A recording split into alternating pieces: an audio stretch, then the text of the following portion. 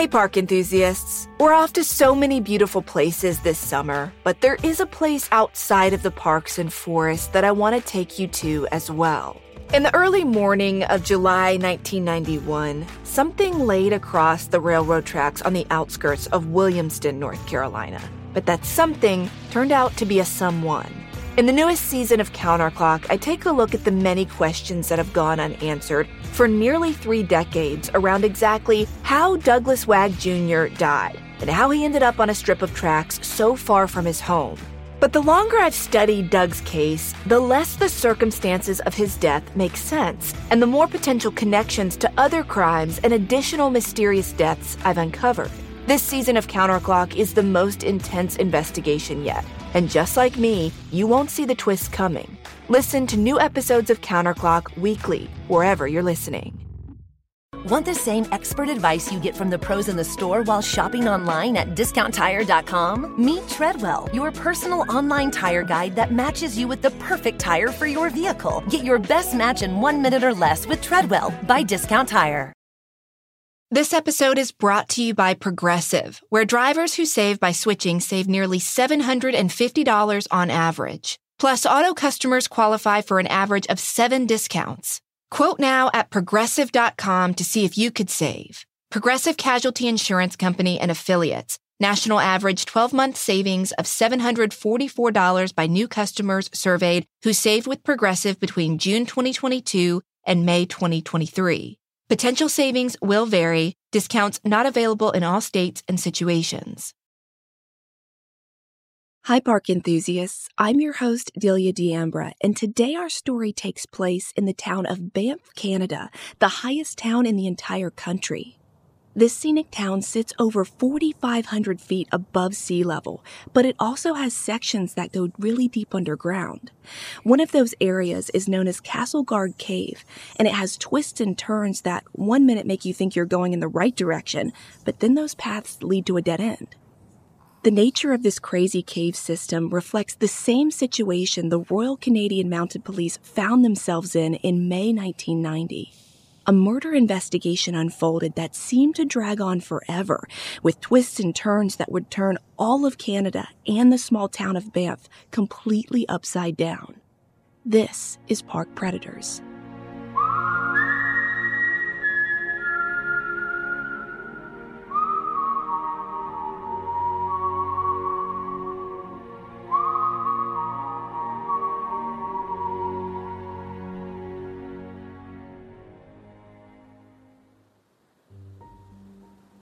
Around 8 o'clock on the night of May 16, 1990, cab driver Larry Landreau hears a woman's voice chirp over his company's radio system. The voice is 23-year-old Lucy Turmel. She's calling to let everyone already working know that she's signing in for the night to start her taxi cab shift. The business that Larry and Lucy work for is called the Taxi Cab Company, and they operate in the resort town of Banff, Alberta. And for the next few hours, Larry and Lucy run their individual fares for customers, typically going to and from the downtown area. A lot of the customers wanted to go there for a good time, go out to dinner, or end up at a nightclub. According to an episode of Unsolved Mysteries, at 1:40 in the morning, Lucy is finishing up the tail end of her cabbie shift, and she pulls her taxi onto a street called Spray Avenue. Spray Avenue is right in front of a bar in downtown called the Works Nightclub. The club wasn't a freestanding place. It actually sat inside the Banff Springs Hotel, but it had a convenient driveway area that taxi drivers would often use to catch customers who wanted to ride home. Now, Larry just happened to be parked in that area too, and he was next in line behind Lucy to get clients. Because the Works nightclub is so popular, good cabbies knew to go there to form their own queue to wait for clients to come out. There was sort of an unspoken rule that whoever was first in line would get customers and then leave, and then the next driver would pull up, and so on and so forth. While they're waiting together in line, Larry and Lucy start talking about their rides for the night and how much money they'd made. Lucy tells Larry that she only made a little over $100 and was hoping that her next shift would be better. She told him that at this point she was really tired for the night, but was going to do one more ride to get the next group of people coming out, and then she would clock out for the night. Larry says that's probably a good idea, and then he walks back to his cab right behind hers. Right at that moment, some people come out of the Works nightclub and they hail Lucy down. The group was made up of a man and 2 women, and they get into the back of Lucy's cab. A few minutes later, Larry hears Lucy over the radio telling their supervisor, Bruce, that she's going to drop the people off, and Bruce immediately chirps back, confirming that he got the information. It was a tiresome job, but in 1990, Lucy had decided to start working as a nighttime cabbie to save up as much money as possible. You see, Lucy had a long-term boyfriend named Jeff, and they were both working in the service industry. Jeff was a waiter at a local tavern, and the two had secretly made plans to get married. Both Jeff and Lucy were working as many shifts as they could to save up money for their wedding, so Lucy had taken this cabbie job, and depending on the crowds downtown, she could earn a lot of money very fast. A few minutes after Lucy pulls away with her customers, Larry decides to check in on her because she had said she was really tired. So he radios into their supervisor and asks him if he's heard from Lucy, and Bruce immediately calls back and says no. Larry decides to radio Lucy himself, but just like Bruce, he doesn't receive anything back. Another 20 minutes goes by, and Larry is growing more and more worried about Lucy. He decides to call off his shift for the night and go cruising around their normal routes to try and find her. It's completely out of character for her or any other cabbie to not answer on their radio when both their supervisor calls and a colleague. Larry first decides to go to the destination that Lucy was supposed to be taking her customers, which was a residential neighborhood across town, but he doesn't find her there. Then he decides to drive by her house, thinking that maybe she just went home and turned off her radio early or something, but he doesn't see her or her cab there either. So Larry just keeps driving, and he's growing more and more concerned that he can't locate his coworker. As he's just driving around, he gets a block away from her house, and then he suddenly spots her cab. It's in traffic, and someone else is driving it. Larry calls into the supervisor to report he's found Lucy's cab, but he thinks somebody's stolen it. Fearful the police won't get there in time, Larry decides to start following the car. And at first, this pursuit is very subtle. Larry doesn't think the driver in front of him notices that he's behind him, but it goes on for 2 more miles, and they begin entering parts of town that have much less traffic. So the driver in Lucy's cab begins to speed up. Likely he spotted Larry. And it's at this point that Larry is certain that this driver has stolen Lucy's cab and is up to something. So he keeps tailing the car, and they go up to speeds over 80 miles per hour. During this, Larry radios in to their supervisor to tell him to call the police. But remember, it's 1990. Personal cell phones are not really a thing at this point. Larry is just doing the best he can to find out who this person is driving Lucy's cab and what's happened to her. After they go a few more miles, Larry is finally able to force the driver of the stolen cab onto a dead-end street called Mountain Avenue. This area is a dirt road that's completely surrounded by trees. When the 2 cars come to a screeching halt, Larry keeps a safe distance, and while he's opening his door to get out, he sees a man jump out of the driver's side door of Lucy's cab and run off into the woods. Larry tries to chase him, but the guy is too fast, and with the cover of the woods, he's out of sight in seconds. Helpless and confused, Larry looks on into the darkness, and he sees some faint lights and believes that on the other side of the woods there are likely houses. He's on foot now, and by the time he could drive over there, the suspect would probably be gone. But at least he got a good glimpse of the guy to give a description to police. As Larry makes his way back to his cab, he's obviously distressed, and he's really confused about what just happened. He saw a man get out of Lucy's cab and run off into the night. He's wondering where his coworker is, why this guy stole her cab, and if he hurt her to do it. As he's catching his breath, he knows he needs to get somewhere to call police. But right at that time, he hears his supervisor on the taxi radio that says that some drivers in traffic across town, near where he'd been looking for Lucy earlier, have found Lucy's body in the middle of a street. When he hears the name of that street, Larry recognizes the address because it's literally only a few miles away from where he is on Mountain Avenue, but it's on a road that's just beyond where he was cruising around earlier. At this point, Larry is running on full adrenaline, but his heart absolutely breaks when he discovers this horrible news that Lucy's dead.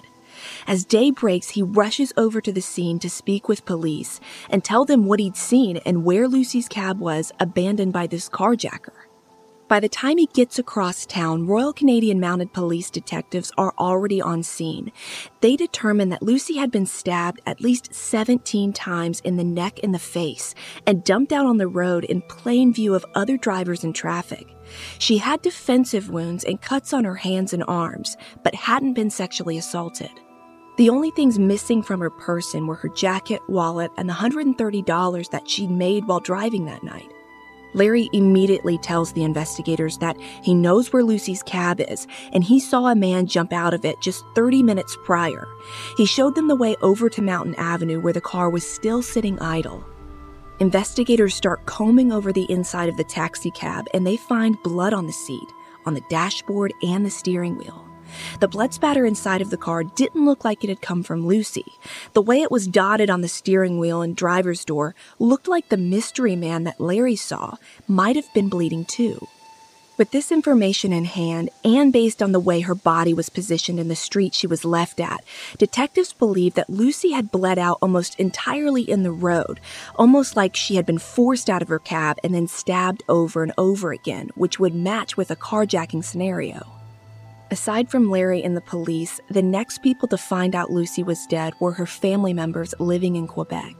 Denise, her mother, was the person who picked up the phone and got that heartbreaking news from police that Lucy had been murdered. She told the Calgary Herald Lucy was their only adopted daughter.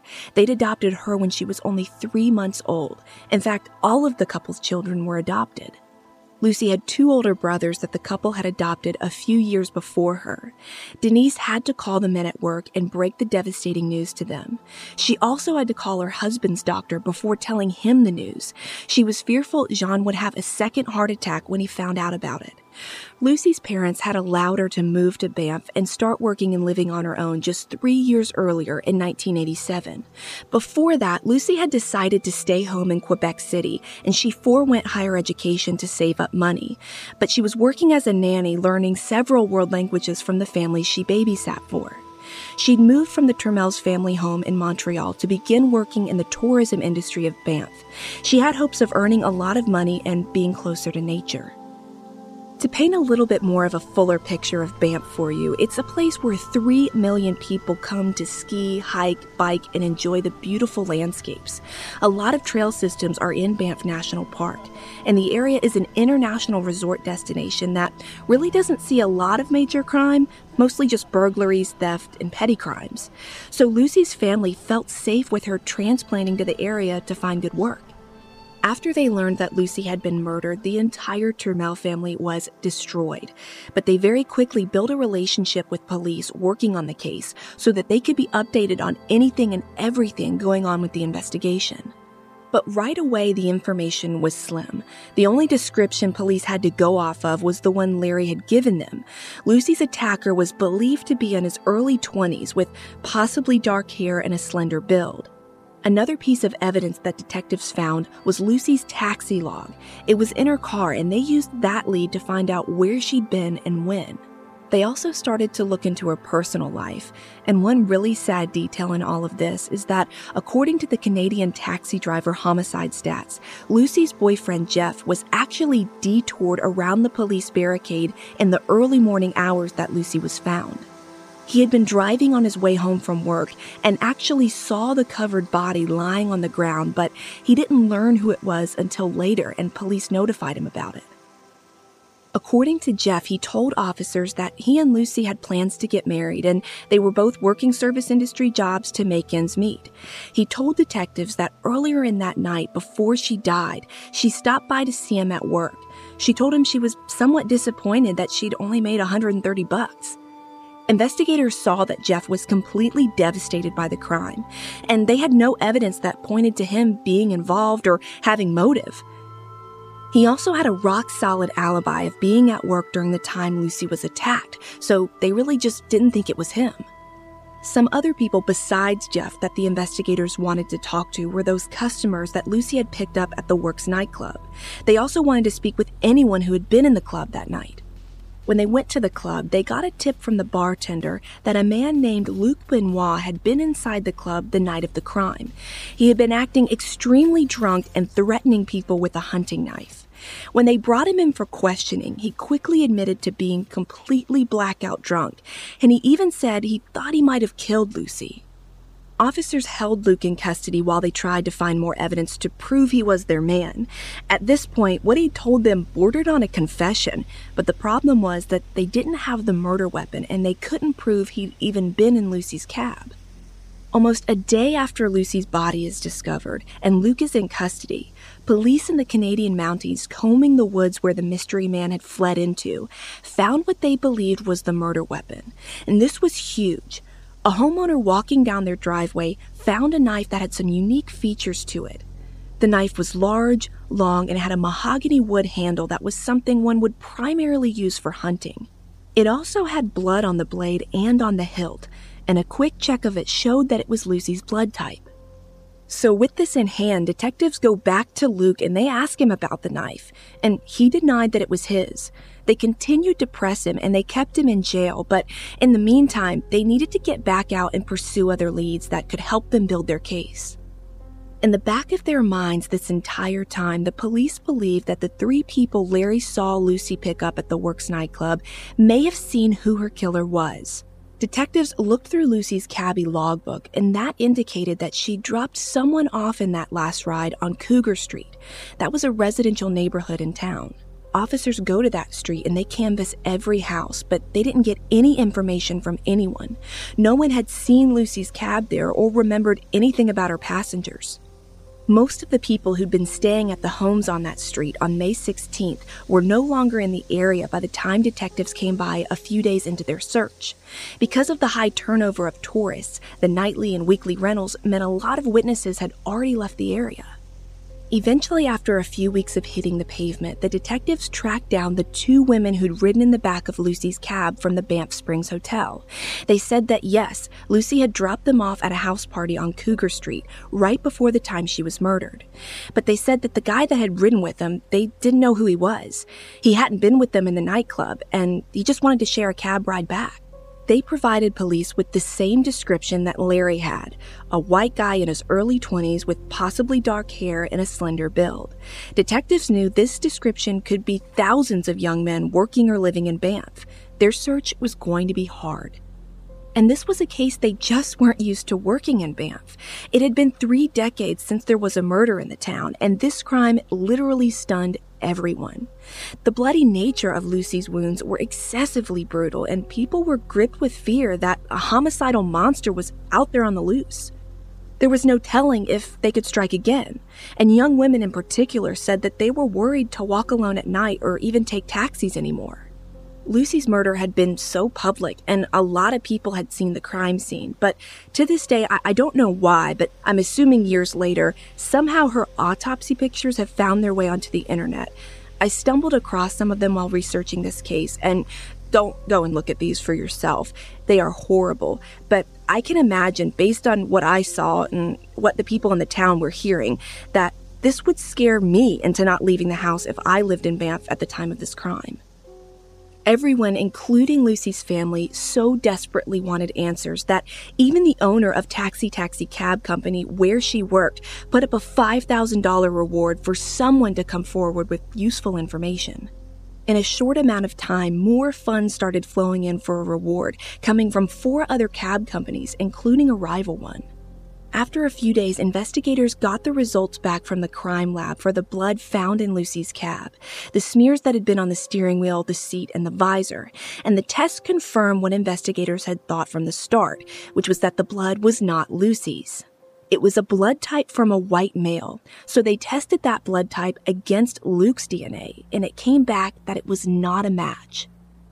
At this point, detectives had to let him go because the forensics showed there was no way he was the person who'd cut himself inside of Lucy's cab. He couldn't have left those bloodstains behind. Luc's alleged confession was bogus and likely the ramblings of a drunk guy who was just unsure of what he did when he consumed alcohol. It was disappointing, but detectives now needed to shift their focus to finding the man who matched that blood type in the cab.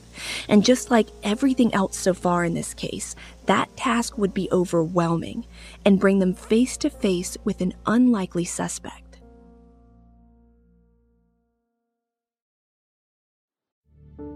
Do you want to set your child up for success? IXL Learning is an online learning program for kids covering math, language arts, science, and social studies.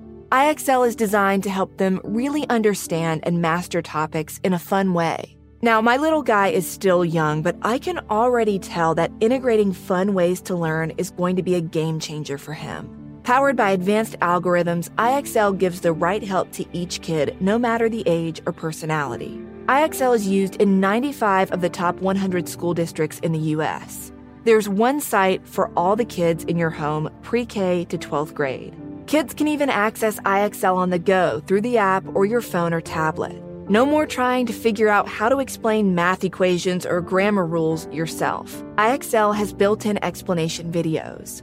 Make an impact on your child's learning and get IXL now. And Park Predators listeners can get an exclusive 20% off IXL membership when they sign up today at IXL.com/park.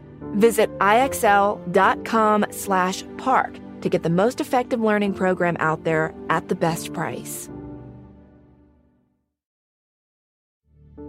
Imagine upgrading your wardrobe with luxury essentials at unbeatable prices.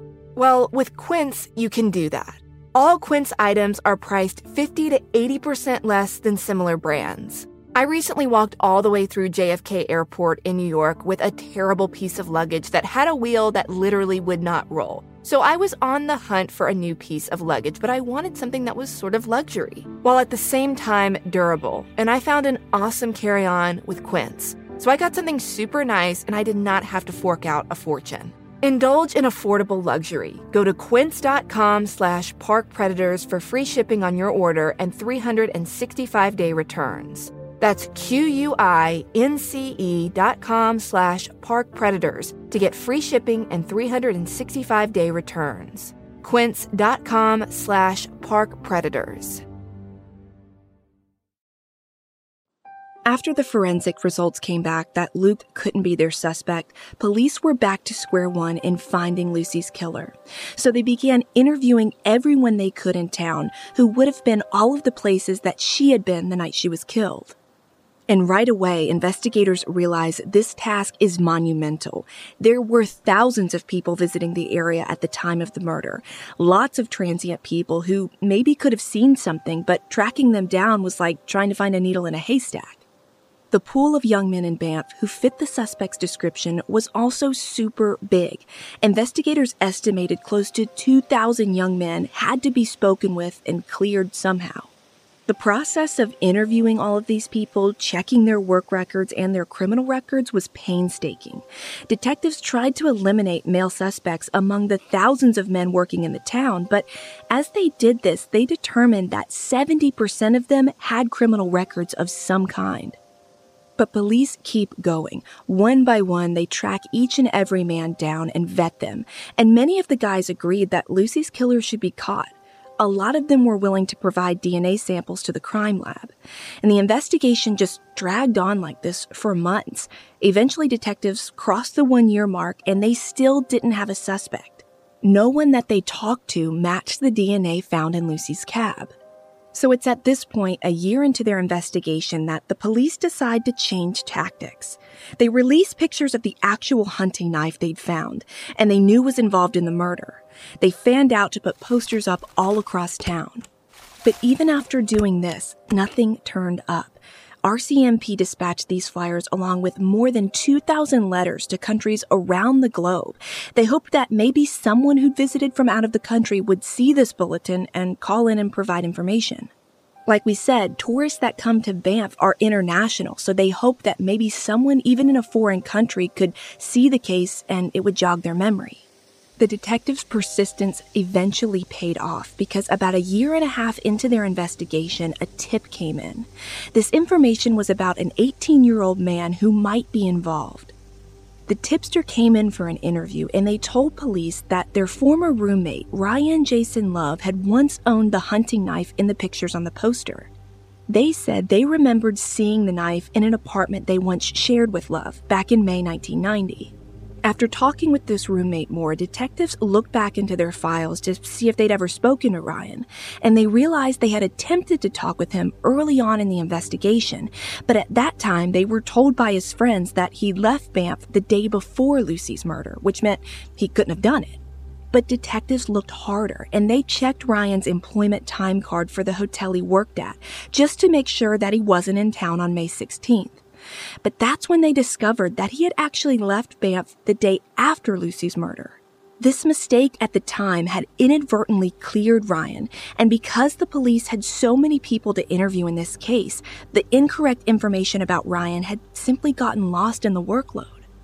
After talking with a few more people, detectives learned that Ryan hadn't been back to Banff since May 1990, so they decided to take a drive to Duncan, British Columbia, to his parents' house to question him. They wanted to know more about his alibi and his whereabouts the night of the crime.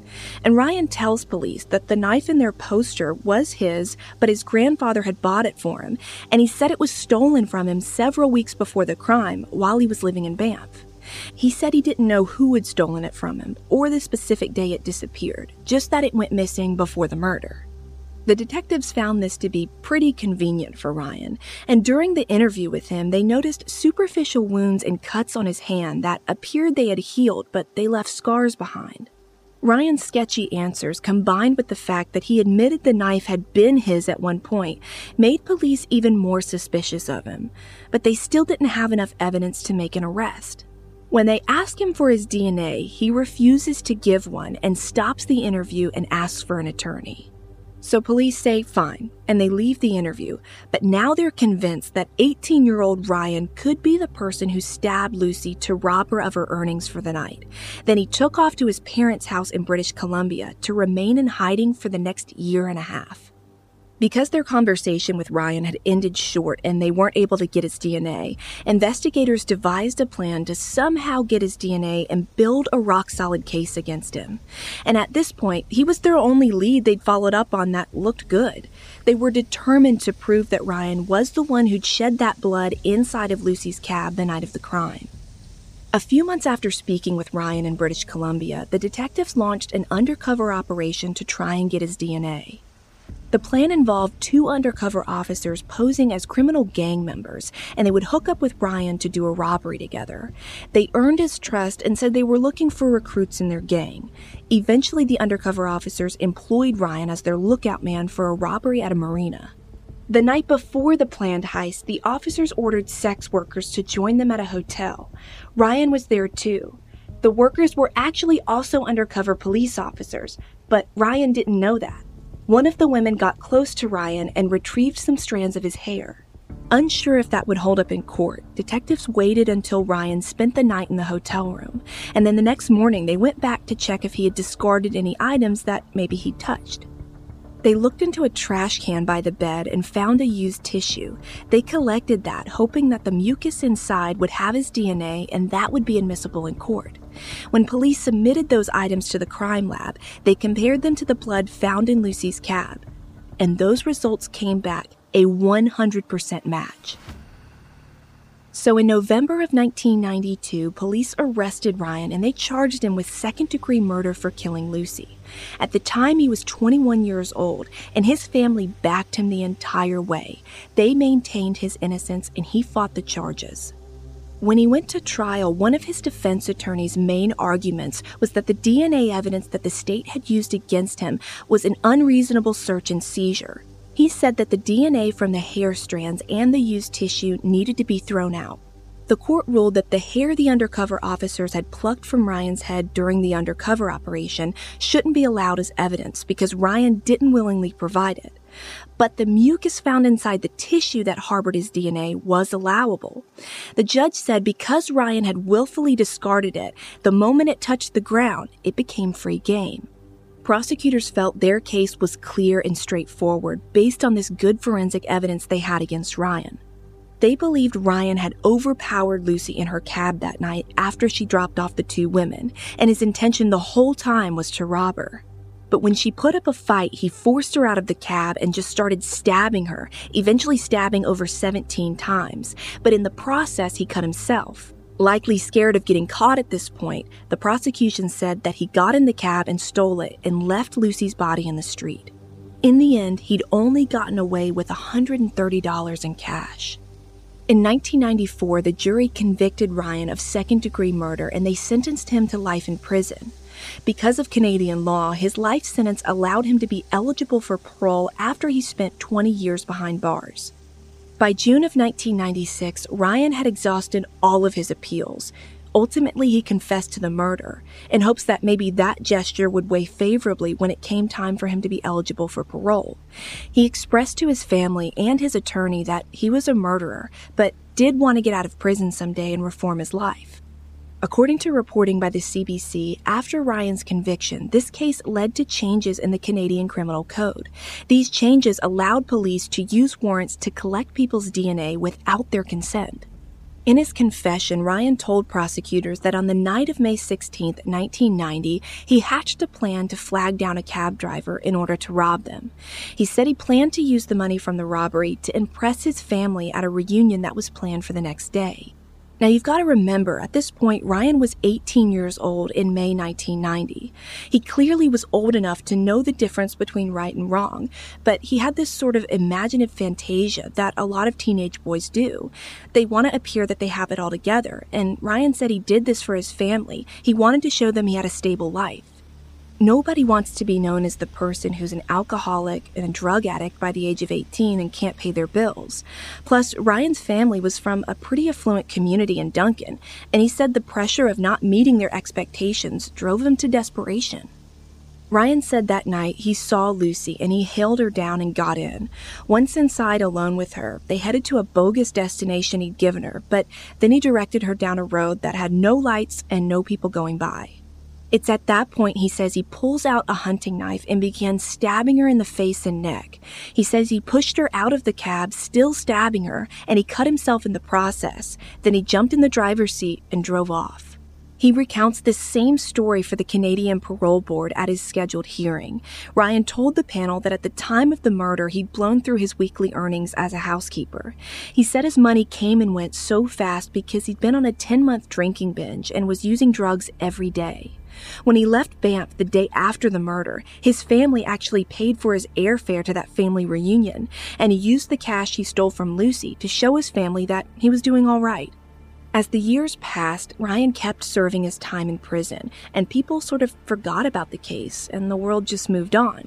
But Ryan was about to make headlines yet again in a very public way.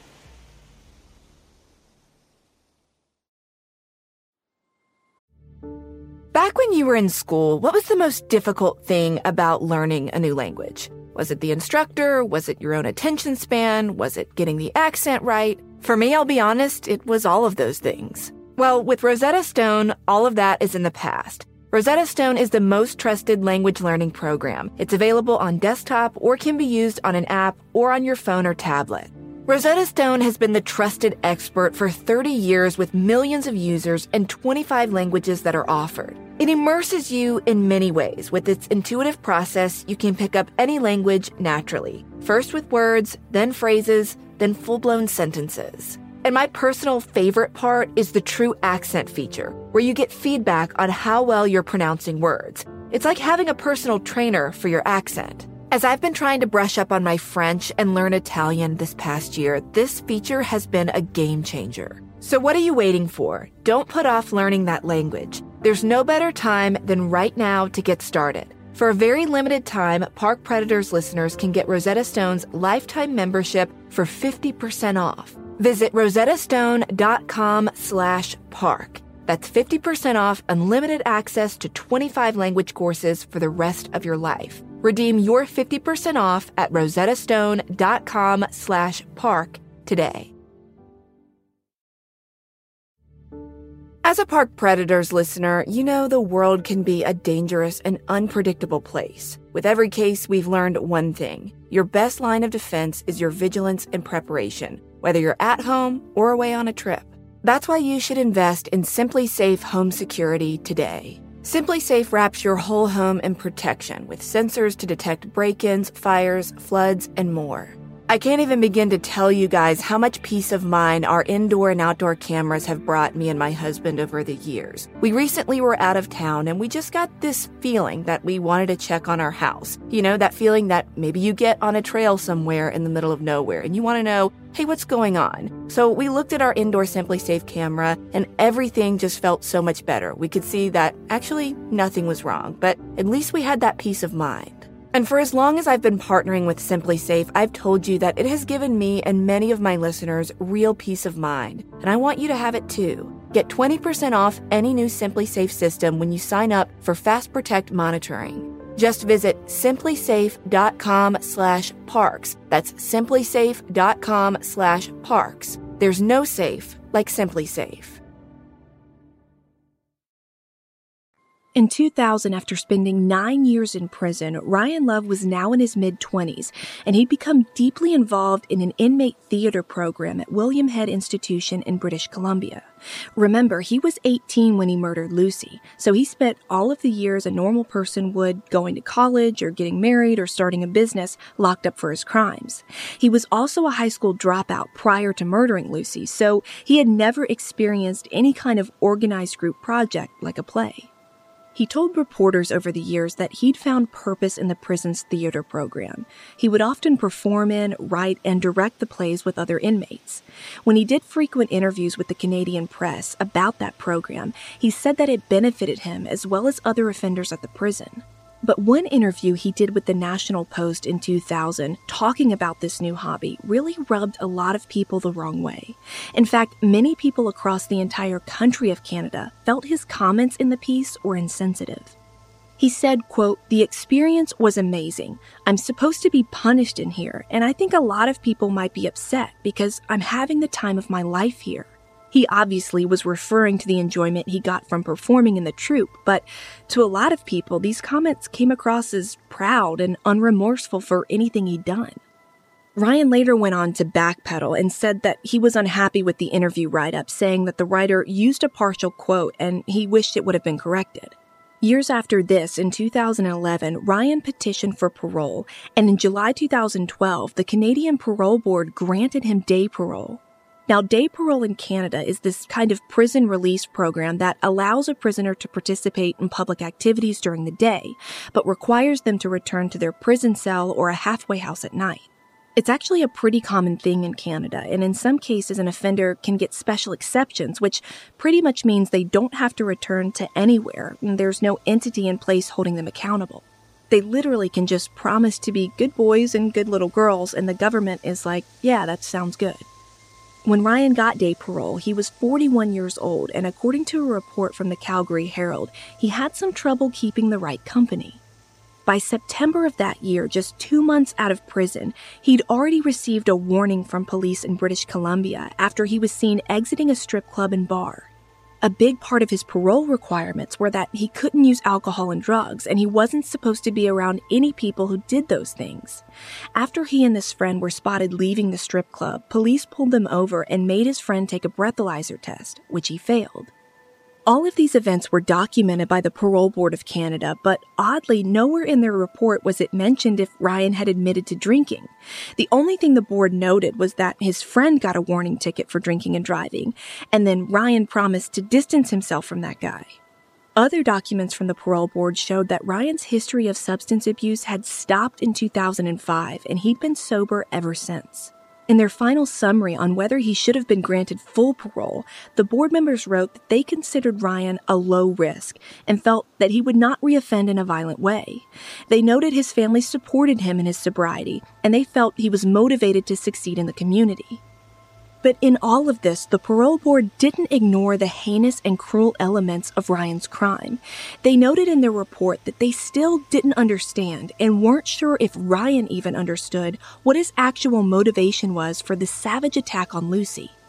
They kept going back to the fact that he'd only gotten away with a small amount of cash and the attack seemed entirely unprovoked. They said, quote, "The rage indicated by the trauma to the body of the victim and the efforts you made to conceal your involvement may suggest deeper-rooted issues that defy explanation." Because of this, Ryan was referred to see a psychiatrist regularly and attend psychotherapy sessions for the rest of his life. One report from his psychological assessment read that the therapist was concerned that Ryan's true character and personality might never be known. They said there was nothing in his community or prison history that could explain the brutality and prolonged nature of his offense. On top of this, Ryan even described himself to doctors while in prison as suffering from being institutionalized and that he had social disorders. Whether those social disorders existed prior to Lucy's murder and could have been a factor in it may never be known. Ryan's 2012 full parole deeply concerned the Trammell family, but one of Lucy's brothers was quoted by the Calgary Herald as saying that after the crime had passed, they just wanted to put the whole ordeal behind them. They felt that whatever the parole board was going to do, they couldn't change. They were glad that Ryan had strict conditions and was required to abide by some rules, but at that point, the family said they felt that he'd served his time for the crime. As a part of their healing process, Lucy's family had flown to Banff after having her funeral back in Quebec. They even toured the spot where her body was dumped. The family said it was a healing experience, and they were convinced then that it was not the town of Banff that had killed their daughter. It was the actions of one evil young man who'd made wrong decisions. Lucy's mother, Denise, told reporters that she had come to terms with Lucy's murder a few months after it happened, even before they caught Ryan.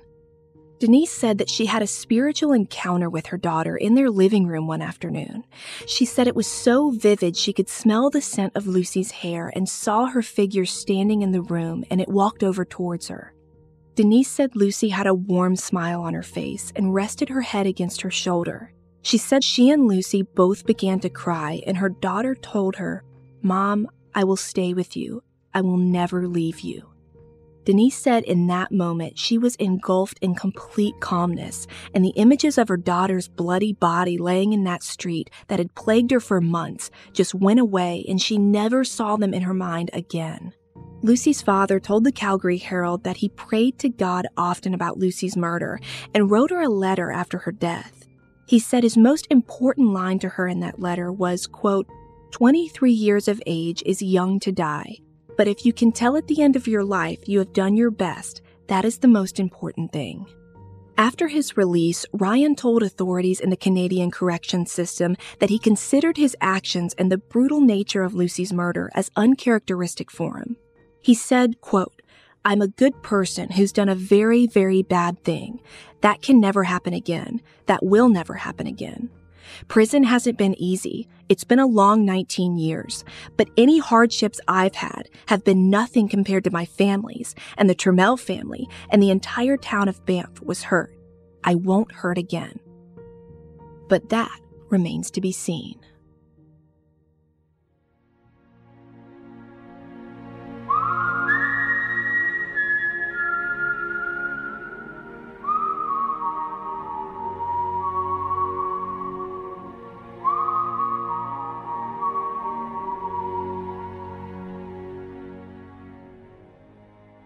Park Predators is an AudioChuck original podcast.